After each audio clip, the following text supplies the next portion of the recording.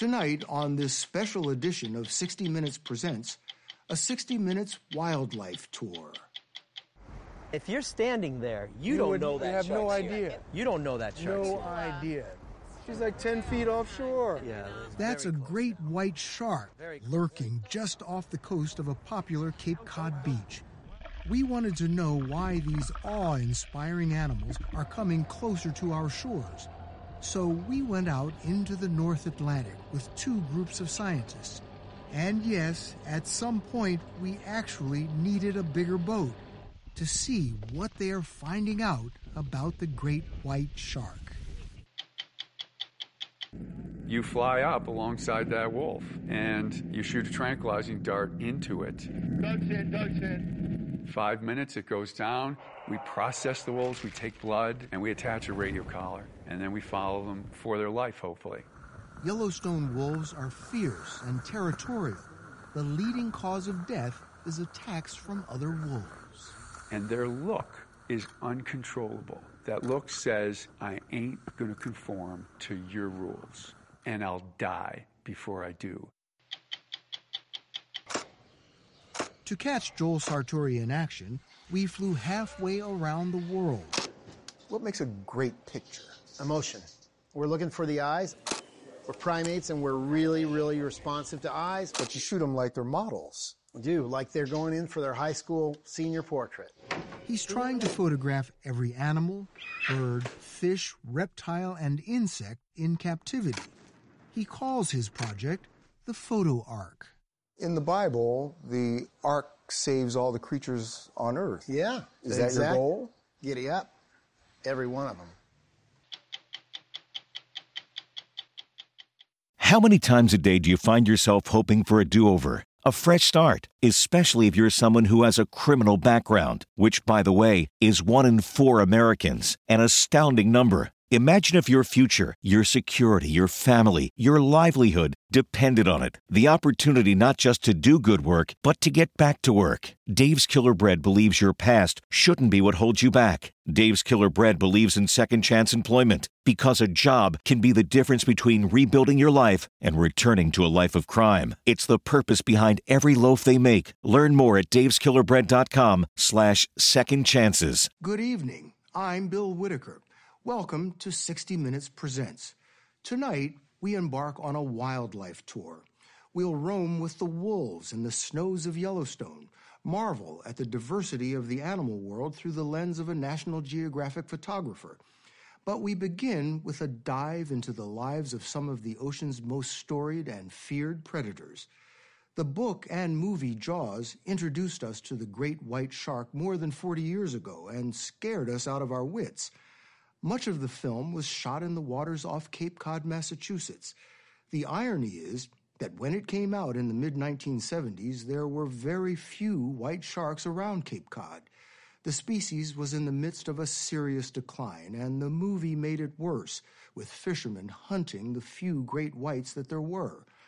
White sharks were granted federal protection in 1997, and in the years since have made a comeback that has delighted conservationists and frightened swimmers and surfers.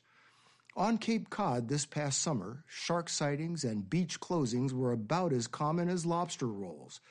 As we first reported last September, the Atlantic great white shark is back. Look at this fish. Look at this fish. Yeah, look at this fish. On a Tuesday in mid-September, we are with Dr. Greg Scomo, Chief Shark Scientist for the Massachusetts Department of Marine Fisheries, following an 11-foot white shark swimming just feet off the beach near Truro on Cape Cod. And if you're standing there, you don't know that shark's no here. idea. You don't know that shark's No here. idea. She's like 10 feet offshore. Yeah, it's very close now. White sharks are so close to shore because that's where their favorite food is. Gray seals, thousands of which now call Cape Cod home. This is the restaurant right here. These sharks have found the restaurant and they're waiting for the doors to open. You know? And when those seals begin to leave the beach, you know, It's dinner time. It's dinner time. Scomo and his team from the Atlantic White Shark Conservancy are trying to attach electronic tracking tags to as many sharks as they can 230 so far. The way they do it is fascinating. Pilot Wayne Davis locates sharks from his spotter plane, then guides boat captain John King onto them. Yeah, use a little gas, John. He's right on the shoal. It's about as good as it's going to get. Standing on a pulpit on the bow of a small boat, Greg Scomo wields a long pole that has a dart and a tag at the end. Wait. Right there. Done. You got him? Tag. That was it. There he goes. Oh, my God. Beautiful, beautiful placement, Greg. Yeah, thank you, John. Nice work. You can see where it was? Yeah, you can see it right at the base of the dorsal. See it? Yeah. Now we're going to learn about that fish for the next 9-10 years. They will track the fish because the tag constantly emits a ping that is picked up when the shark swims close to acoustic receivers attached to buoys. And how many of these do you have up and down the coast? We have over 100 out all over Massachusetts. And that's just you. Other That's people just have us. others. Yeah, so we can actually track the movements of our white sharks when they leave here. The tags also help Scomo and his research colleague Megan Winton figure out just how many sharks there are, and have established that Cape Cod is now one of the world's white shark hotspots. They regularly haul buoys out of the water and download data from them to a tablet that displays each time a tagged shark swims by. Lots of white shark detections. This tells them a lot about individuals. They have confirmed that they are loners, and that the same one will often come back to precisely the same hunting ground year after year. A white shark seemed to be hunting Greg Scomo in 2018 when it came up, jaws open, right under the pulpit. Whoa! Holy crap! What? Right up and open his mouth right at my feet. That shook him up for a bit, but he insists it shouldn't shake up the public. You know, all I can tell them is that the probability of them being bitten is incredibly low, but it's not much more I can say. Because that fear is primal.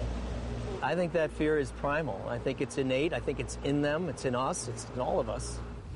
5 days after our day on the water off Cape Cod, we needed a bigger boat for a very different shark tagging expedition 600 miles to the northeast, just off Hay Island in Nova Scotia. Good morning. How are you? We boarded a 125-foot research ship called OSearch, which has been tagging Atlantic white sharks from Florida to Canada since 2012. Founder Chris Fisher invited us to join the first day of his 2019 Nova Scotia expedition. And we come up here, we've been here 24 hours, we've seen 2 or 3 sharks, and no one ever even knew to come look here before. OSearch launches a team on a small boat to hook white sharks much as fishermen would, using long lines, bait, and floats to keep them near the surface. Look in the corner of the mouth, squared away, everything's green out here. OSearch is a converted Alaskan crab boat equipped with a platform that's lowered into the water off one side. As the small boat tows the shark alongside, OSearch fishing master Brett McBride leaps onto the submerged platform into water that's 49 degrees. With the line in his hand, he guides an 1,100-pound male white shark onto the cradle. Whoa, look at that. The platform is raised out of the water, effectively beaching the shark. It offers no resistance, worn out after being hooked and towed for nearly an hour. McBride gets right in its face to insert a hose between its giant jaws. Keeping clean seawater flowing over its gills, making sure it's getting good oxygen. A team member starts a clock. They don't want to keep the shark out of the water for more than 15 minutes. And OSearch chief scientist, Dr. Robert Huter, gives me an opportunity I'm not quite sure I want. So, Bill, just go ahead and take your time. Just feel how beautiful that is.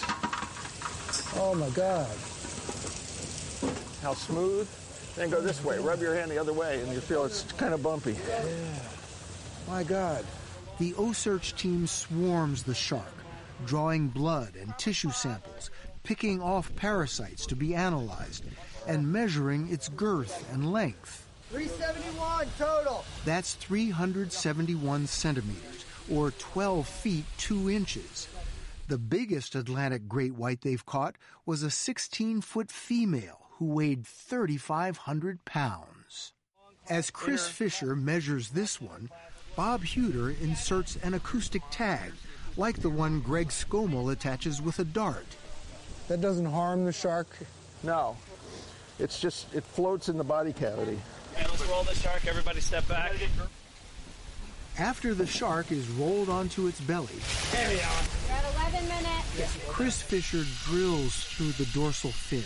He insists it's no more painful than piercing an ear. He's attaching the tag that really sets Osearch apart in the world of white shark tracking. This spot tag allows us to track this animal in real time for up to 5 years. The spot tag will send a signal to a satellite each time this shark's dorsal fin comes above the surface of the water. Osearch has put more than 50 of them on Atlantic white sharks and displays their tracks on its website. And that's how you learn not only where they are, but what they're doing where they are, which is what you need to know to manage, right? Where's the mating? Where's the birthing? Where's the foraging? Where's the gestating? While some scientists criticize the Osearch techniques as too invasive, they are gathering a lot of data. 17 different research projects will get samples and information from a single shark. It doesn't take much to make everybody happy. Still, there are a lot of unknowns.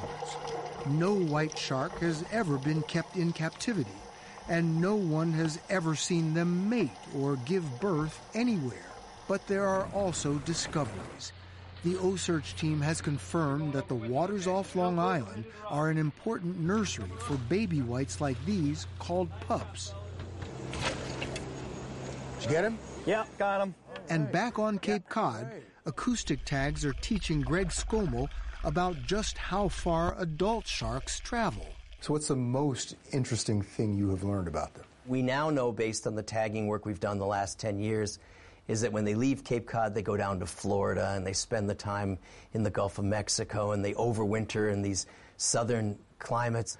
But then some of these sharks move out into the open Atlantic Ocean. And when they're out in the middle of the Atlantic, they dive down to depths as great as 3,000 feet every day. And there's not a scientist on Earth that can tell you why they do that. Scientists have learned how long-lived they are. White sharks, we now know, live over 70 years. 70 years? 70 years. They don't start hunting seals until their late teens. But when they do, watch out. In this footage Greg Scommel shot, you see a seal leap out of the water with a shark right on its tail.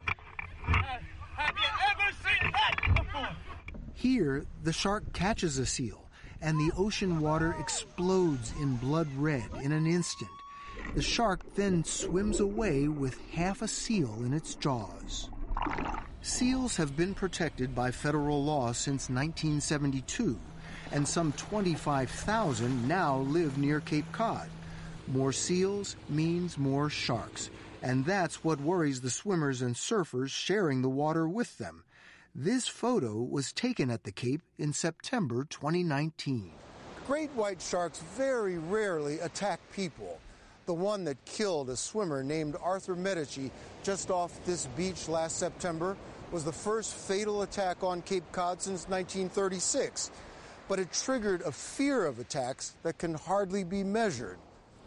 Scary warning signs on every beach, stop bleed kits at lifeguard stands, a phone app called Sharktivity that reports sightings in real time, with local news doing much the same, and community meetings packed with frightened citizens. And no sharks or seals are worth a young man's life. They're just not. You're the scientist, but you also live here, and you know people are afraid. We can't bury our heads in the sand when it comes to shark attacks. And so that's in my face every day now. And then it always falls back on the question of, well, what do you tell your kids to do? What do you tell your kids to do? I tell my kids, don't go out past waist deep. That's chilling advice for swimmers, for surfers, and for the Cape Cod Chamber of Commerce. I mean, we basically got to undo everything Jaws did.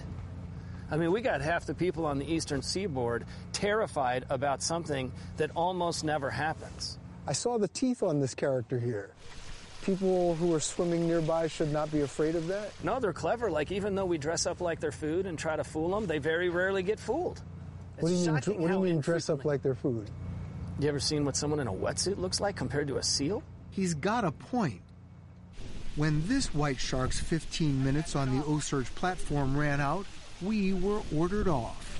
That was amazing. They gave him a name, Sydney, for the nearest Nova Scotia town, and began lowering him back into the water.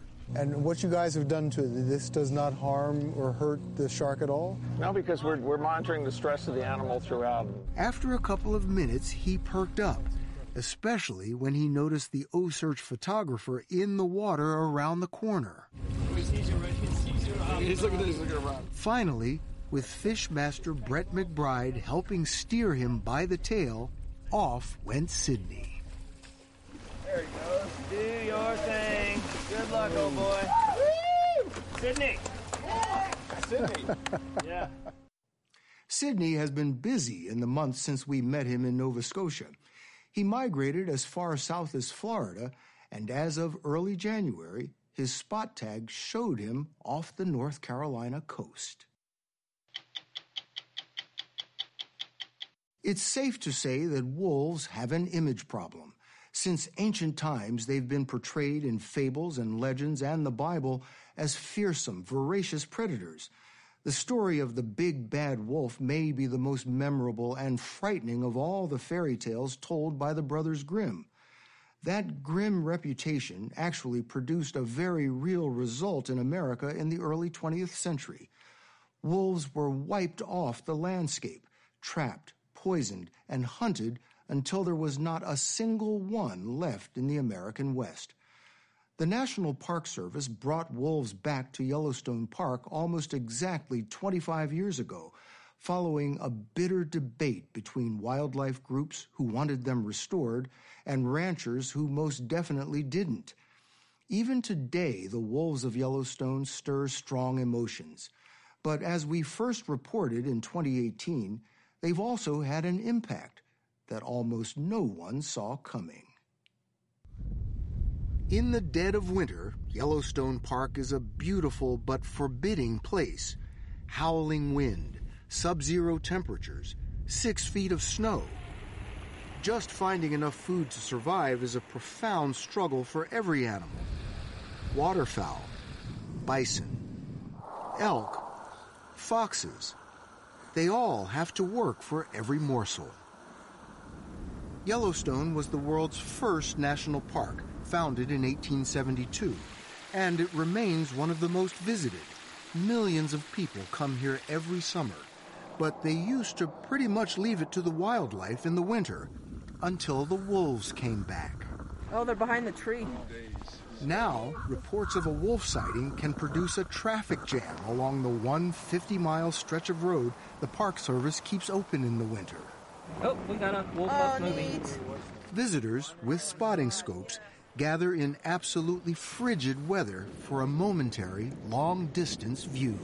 Bill, these folks came from Germany to see wolves. How about that? Doug Smith runs the Yellowstone Wolf Research Program for the Park Service. And no one predicted this would happen. Actually, you know, the appeal of coming in to see the wolves? Yes, and it truly has been amazing, and hundreds of thousands of people a year, we estimate, come here just to see wolves.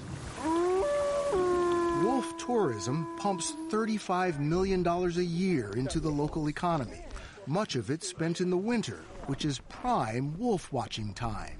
We've seen wolves all 3 days that we've been out. Glenn Mai is a retired FBI agent from Arlington, Virginia. Kathy Lombard is a retired cop from New Hampshire. They both paid an outfitter thousands of dollars to take them wolf watching. So what is it about wolves that bring you all the way out here from New Hampshire to sit out here and just hope for the chance to see them? They've been able to bring wolves back into Yellowstone, and they've thrived. So that's just an awesome thing to see. It was January 12, 1995, when the first gray wolves captured in Canada were carried into Yellowstone Park. It drew both national attention and fierce opposition. So much that armed guards were posted to protect those wolves. So the first wolves released into Yellowstone Park were released right back here in this thicket? Yes. So a total of 41 over 3 years. How many are in the park now? We've got 96 in 10 packs, and it's been roughly 100 wolves the last 10 years. Very stable.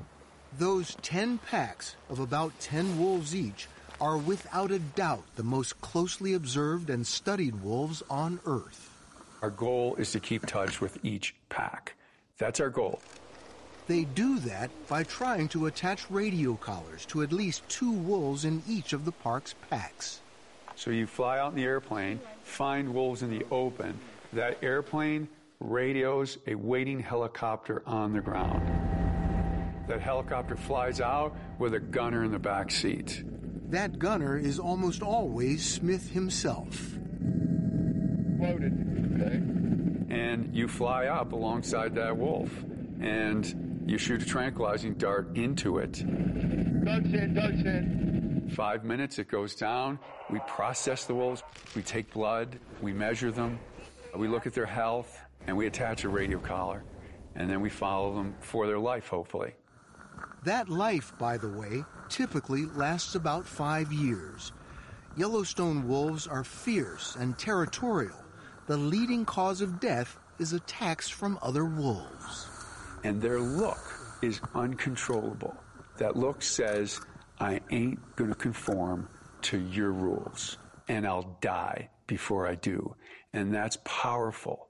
That is a location of a wolf. Data from the radio collars has helped Smith's team to learn volumes about wolf behavior. You see where the boulder is by itself? Yeah. It also helps all those wolf watchers find them. Park Service volunteer Rick McIntyre is out every day listening for signals. So that is from a black male wolf, 1107.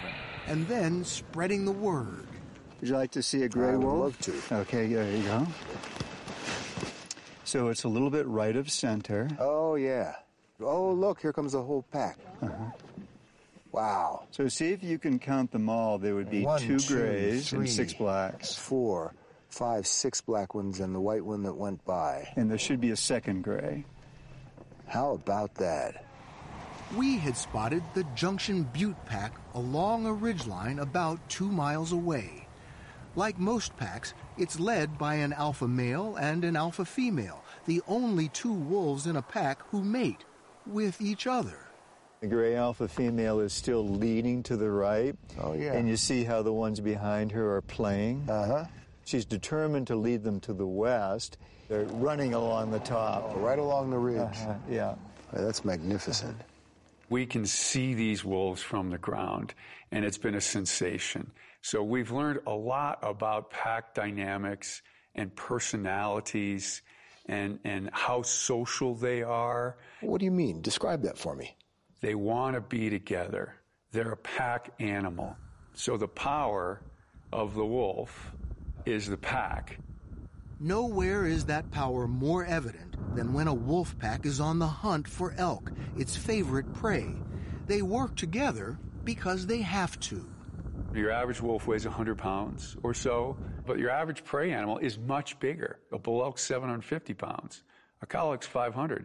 So how's a roughly 100 to 120 pound animal going to take that down?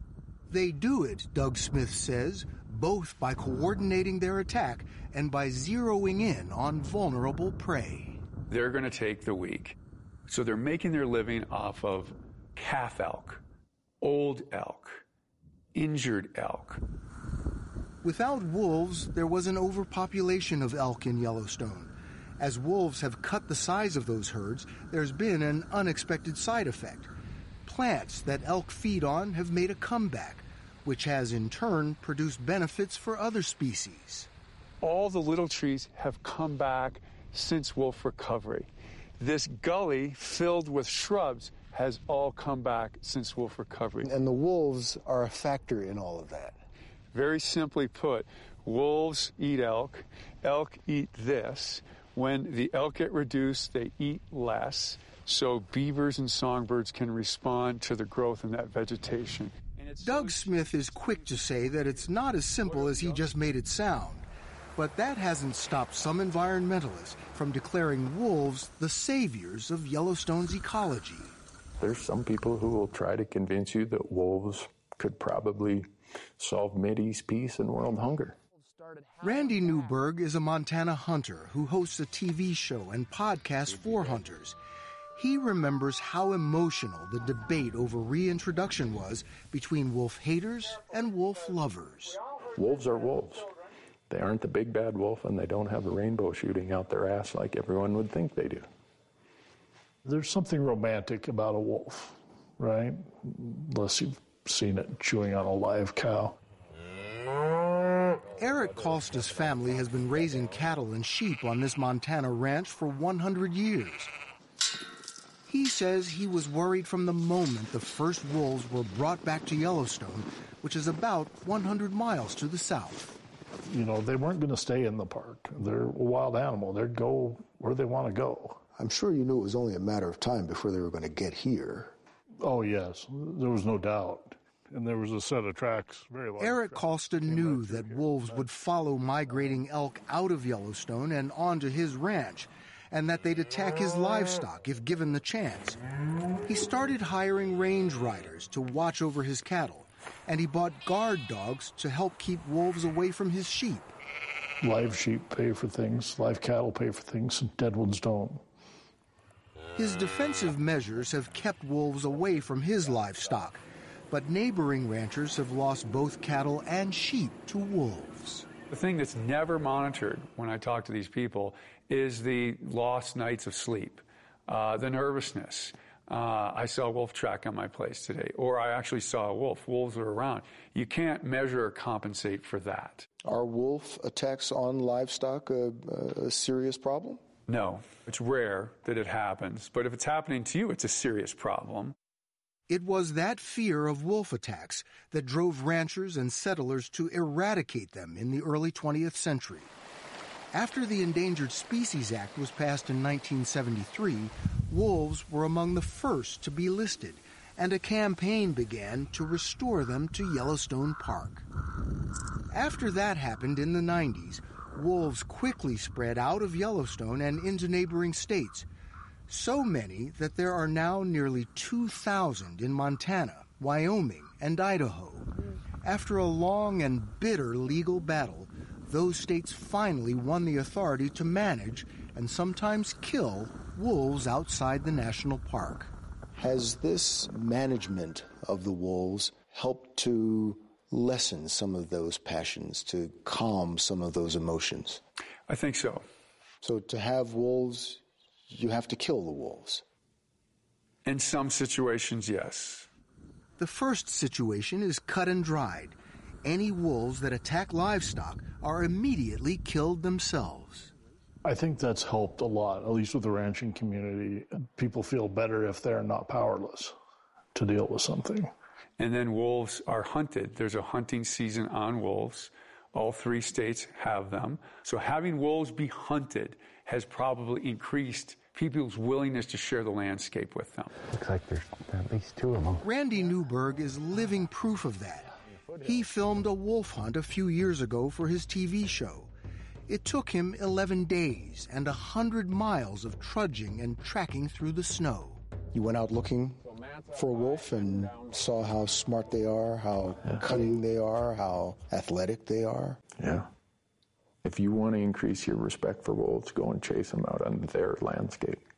Hunters and ranchers and avid wolf watchers rarely see eye to eye, but they now agree on at least one thing. We've got a gray.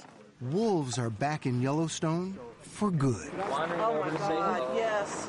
People love this. You know, we live in an artificial world. It's stores and cars and roads and buildings.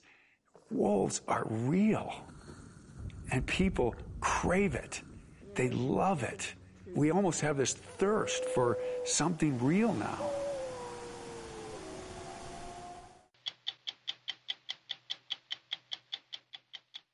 Joel Sartore, an acclaimed National Geographic photographer, is a man on a mission. He's trying to photograph every species, every animal, bird, fish, reptile, and insect in captivity. As we first reported back in 2018, Joel Sartore sides with scientists who estimate that half the species alive today could be extinct by the end of this century. So he travels to zoos all around the world to take pictures of what we're losing and to ignite conservation efforts to prevent extinctions. He calls his project the Photo Ark. On this ark, the animals go in one by one. He's beautiful, isn't he? To catch Joel Sartore in action, we flew halfway around the world to the Philippines, home to hundreds of unique species. Flew 20 hours to get here. Mm-hmm. And you came all this way to take a picture of a Palawan stink badger. Absolutely. Absolutely. Boy, is he stinky. He's smaller than a skunk, but smells worse. He's part badger, part skunk, and he fired a reeking rocket after he entered the photo cage. How could something that cute be that stinky? It smelled so terrible that the next animal to leave the red carpet and head into the photo cage, a rare Palawan binturon, took one whiff, smelled stink badger stink, and backed out. Sartore said he should have photographed the stink badger last, but the little stinker is a pungent prize. There's nobody else coming along to photograph a stink badger. I'm the only one. And that's the case for 90% of the species I photograph, maybe 95%. These are things that nobody will ever know existed if it weren't for the Photo Ark. If they could just see how beautiful this thing is, they would care. Get that other light. Joel cares so much, he spends half the year traveling the world. We saw him work 12-hour days in stifling, humid, 100-degree heat. Okay, let's switch to white. It was tough for us just watching him build pop-up studios, switching between backdrops of black and white. Why did you decide to use either black or white backgrounds? There are no distractions in these pictures. It's just the animal and you. And that animal's often looking you in the eye. That's when it all works. Here's what happened years ago when Joel tried to photograph a chimp. He spent more than an hour taping up the white background. So now doesn't this look nice? More than an hour for this. Animals can be frustrating and dangerous, like this fierce Luzon warty pig, found only on a few Philippine islands. Handlers had herded him into a makeshift photo pen. Joel got as close as he dared, lying in a trough usually used for pig waste. The tusks are sharp, the hooves are sharp. You know what? I'm concentrating. I got a lot to do. Beyond the tusks and hooves, this pig packs a mean temper. You've heard the expression, when pigs fly? Watch. Like a cow jumping over the moon, except it was a pig. Let's see if I got it. I've never had that happen, ever. Be sharp, you can see him. We're done. That's good. Yes. We got our picture. We don't ever need to photograph the species again. All right. Yeah, let's But get then there was Trixie, perhaps the world's sweetest orangutan. We met her not far from the mean-spirited pig at the Avalon Zoo outside Manila. And we're just going to let her see the flash. So far, so good. The key question, would Trixie move in front of the white background? Do you think she would want to stand over there? We'll get her picture. She's amazing. Awesome. Look at that. Oh, sweet girl. It's like a cover girl. If she lays down to look at you, you get down with her. You just lay down on the ground and eye level. She was completely calm. Later, Sartore showed us his favorite Trixie shots at National Geographic headquarters in Washington. So what do you think she's thinking? I think she was just thinking, you know, is there a banana in this somewhere for me? A mango? Let's go in there and get her on black. Very nice, very nice. I like the one on white better, I think. It's more direct. It's more like she's involved. She's a partner in the process. Hold. I put my hand out. I wasn't quite sure she was going to take it, but she did. Yeah, it's soft. And it was soft. Yeah. That was an amazing experience. Yeah. What makes a great picture? Emotion. That's what you look for in any great photograph. What's emotion in an animal? Moment. We're looking for the eyes. Humans we're primates, and we're really, really responsive to eyes. We're all about eye contact. But you shoot them like they're models. I do, like they're going in for their high school senior portrait. Sartore shoots birds in tents so they won't fly away. This white-crowned hornbill posed like a preening pro. Completely different from Joel's first attempt to shoot this species back in the States. And ready? Yeah. So this lady, her name is Jen, not a bashful bird at all.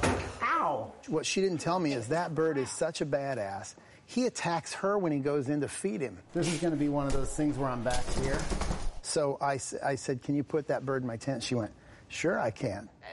This is like a $6,000 camera. Doesn't he know that? Hey. Ow. God. That's my blood right there. That's why he wanted to shoot a calm hornbill in the Philippines. Very nice bird. Up, up. But here, the red rat snake kept attacking. God, they're real lungy, aren't they? Yeah. Fortunately, he's not venomous. Yeah. Jesus. Since he bit our cameraman, Mark Laganga. I enjoy seeing the 60 Minutes cameraman get bit instead of me. But the next snake was extremely venomous. Is that the spitter? Yeah. The Palauan spitting cobra can blind you if it spits in your eye, and it can spit 10 feet. Okay. That's why Joel wore goggles. But watch how close he gets to this cobra. I always thought when they had their hood out like that meant danger. Well, he's reacting to us. We're like skyscrapers to this guy. So he's going to stand up and look as big as he can. They have a space prepped already. In zoos, Sartore can shoot more than 20 species in one day. In the wild, it could take several days to get one good shot. Now, with natural habitats vanishing, some species can only be found in zoos. A lot of them only exist in zoos. They have these captive breeding programs for some of the rarest animals in the world. So when people say, well, they're down on zoos, well, they haven't seen a good zoo, and they don't know the conservation effect of good zoos. Sartore spent his first 16 years at National Geographic taking pictures in the field.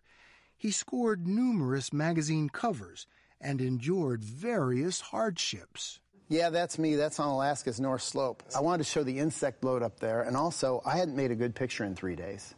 And so the editors here will say, Joel, we can't publish your excuses. The mosquitoes, though, my God. Yeah, that's there's incredible. a lot. Yeah, my feet itched for a long time. He came up with the Photo Ark idea after his wife developed breast cancer. That's my son Cole and my wife Kathy. She went on chemo for 9 months, and I was grounded. I was home for a year. So I was really worried she was not going to make it, but we all made it through. She's fine today. It's been 13 years, which is wonderful. Great.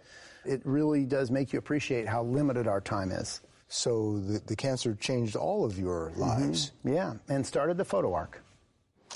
It was a desperate last-ditch effort to use my life for something that's worthwhile, something that could save nature. In the Bible, the ark saves all the creatures on earth. Yeah. Is that your goal? Giddy up. You bet. What makes you think you can save them with a photo? We can reach more people now than ever because we can post to National Geographic Instagram and Facebook and reach over 100 million people and do it again and again and again. His latest pictures are published periodically, and they've appeared on the Empire State Building and the Vatican. Yeah, the site of St. Peter's Basilica. The Pope was sitting there watching, which was awesome. We flew with Joel to the Philippine island of Negros. Here, vast forests were cut for timber, robbing wildlife of vital habitat. Now there's hardly any lowland forest left, less than 5% here. Negros has its own type of critically endangered warty pig. This mother was saved from a hunter's snare. In the zoo, she's helping to save her species. She's got her babies. You can see that bridle marking on her snout. That's really definitive. Oh, really yeah. see her well. Oh, yeah, that's beautiful. I think these are going to be on the ground.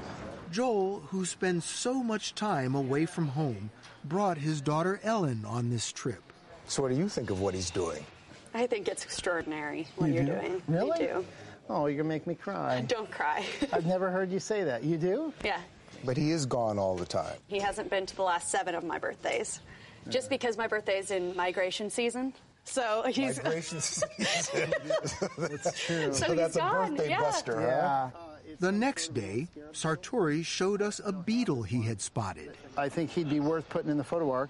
a species he hadn't shot before. So there's nothing too small for you, huh? Nothing too small. If you can see it with your eyes, we'll photograph it.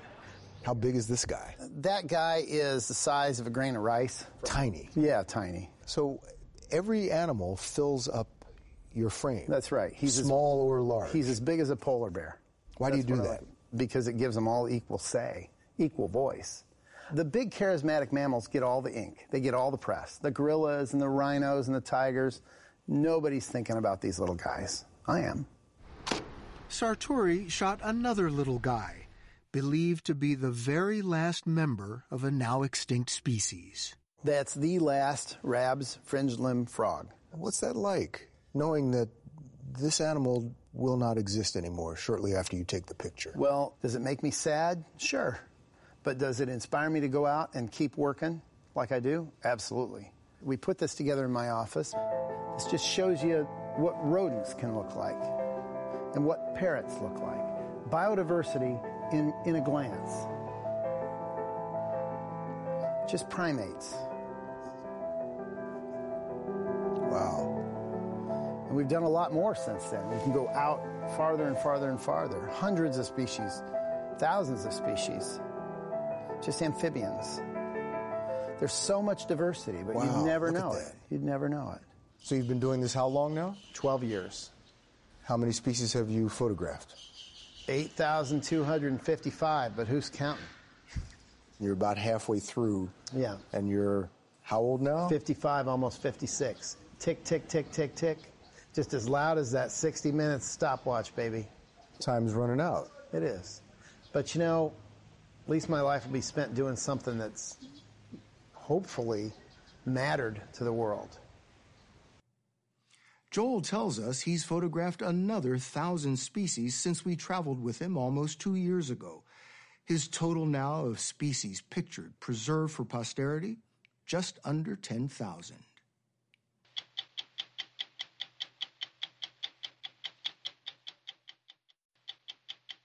I'm Bill Whitaker. The Grammy Awards are on CBS next Sunday night. We'll be back in 2 weeks with another edition of 60 Minutes.